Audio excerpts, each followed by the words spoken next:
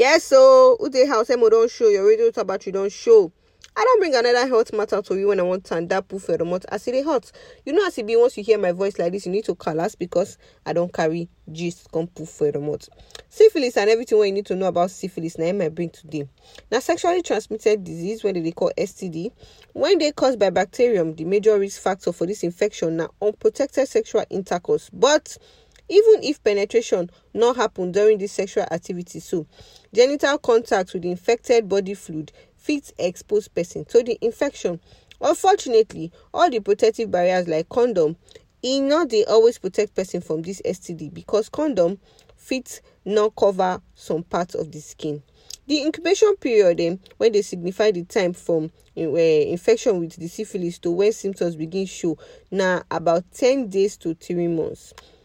Syphilis is highly contagious, so when the infected individual gets syphilis, sore or rash fit show. Yes, the person fit begin get sore or if he begin get rash. Syphilis fit also dey transmitted from mama to her pikin during pregnancy or as they born the pikin. Syphilis, when they not treat early for woman when get belle, fit lead to other complications like miscarriage. It fit lead to deformity for the pikin, premature birth, stillbirth, or death of the newborn pikin.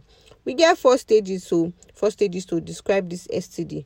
The first one at the primary stage. Now, within 10 to 90 days of exposure, and they show as painless sore for the site when the bacteria take enter the body. The second one at the secondary stage. This stage they range between 2 weeks to 8 weeks, and it cause rash when they not fit see for different parts of the body, especially the palm and the soles of the feet. Most of these other symptoms they occur for this stage. For this stage of this disease, so patients go begin experience sore throats. They feel like say that they sick, muscle pain and headache. They could get. The latent stage, hidden stage, now the third one. They range from 1 to 20 years. After the rash don't disappear, the person they go through the phase where symptoms not dey. Syphilis still fit dey transmitted during this stage. The other one, the fourth one, are the late stage. This one, now the most dangerous stage of syphilis. If it begin as early as 1 year after the infection or any time during the person's lifetime. Some people feel not even go through this stage. For this stage, the infection, for this stage of the infection, other organs of the body, including the heart, the brain, and the blood vessels, don't they damaged by this bacteria. You get one we they call congenital syphilis. For this one, so children when survive birth go show symptoms. This congenital syphilis, so now when mama pass and give him pikin. Children when survive this birth go show symptoms like birth deformities, seizures, delay for development, enlargement of the spleen and liver, yellowing of the skin, and yellowing of the skin and white of the eye. That means the pikin skin go the yellow and the pikin eye go the yellow. Rash, fever.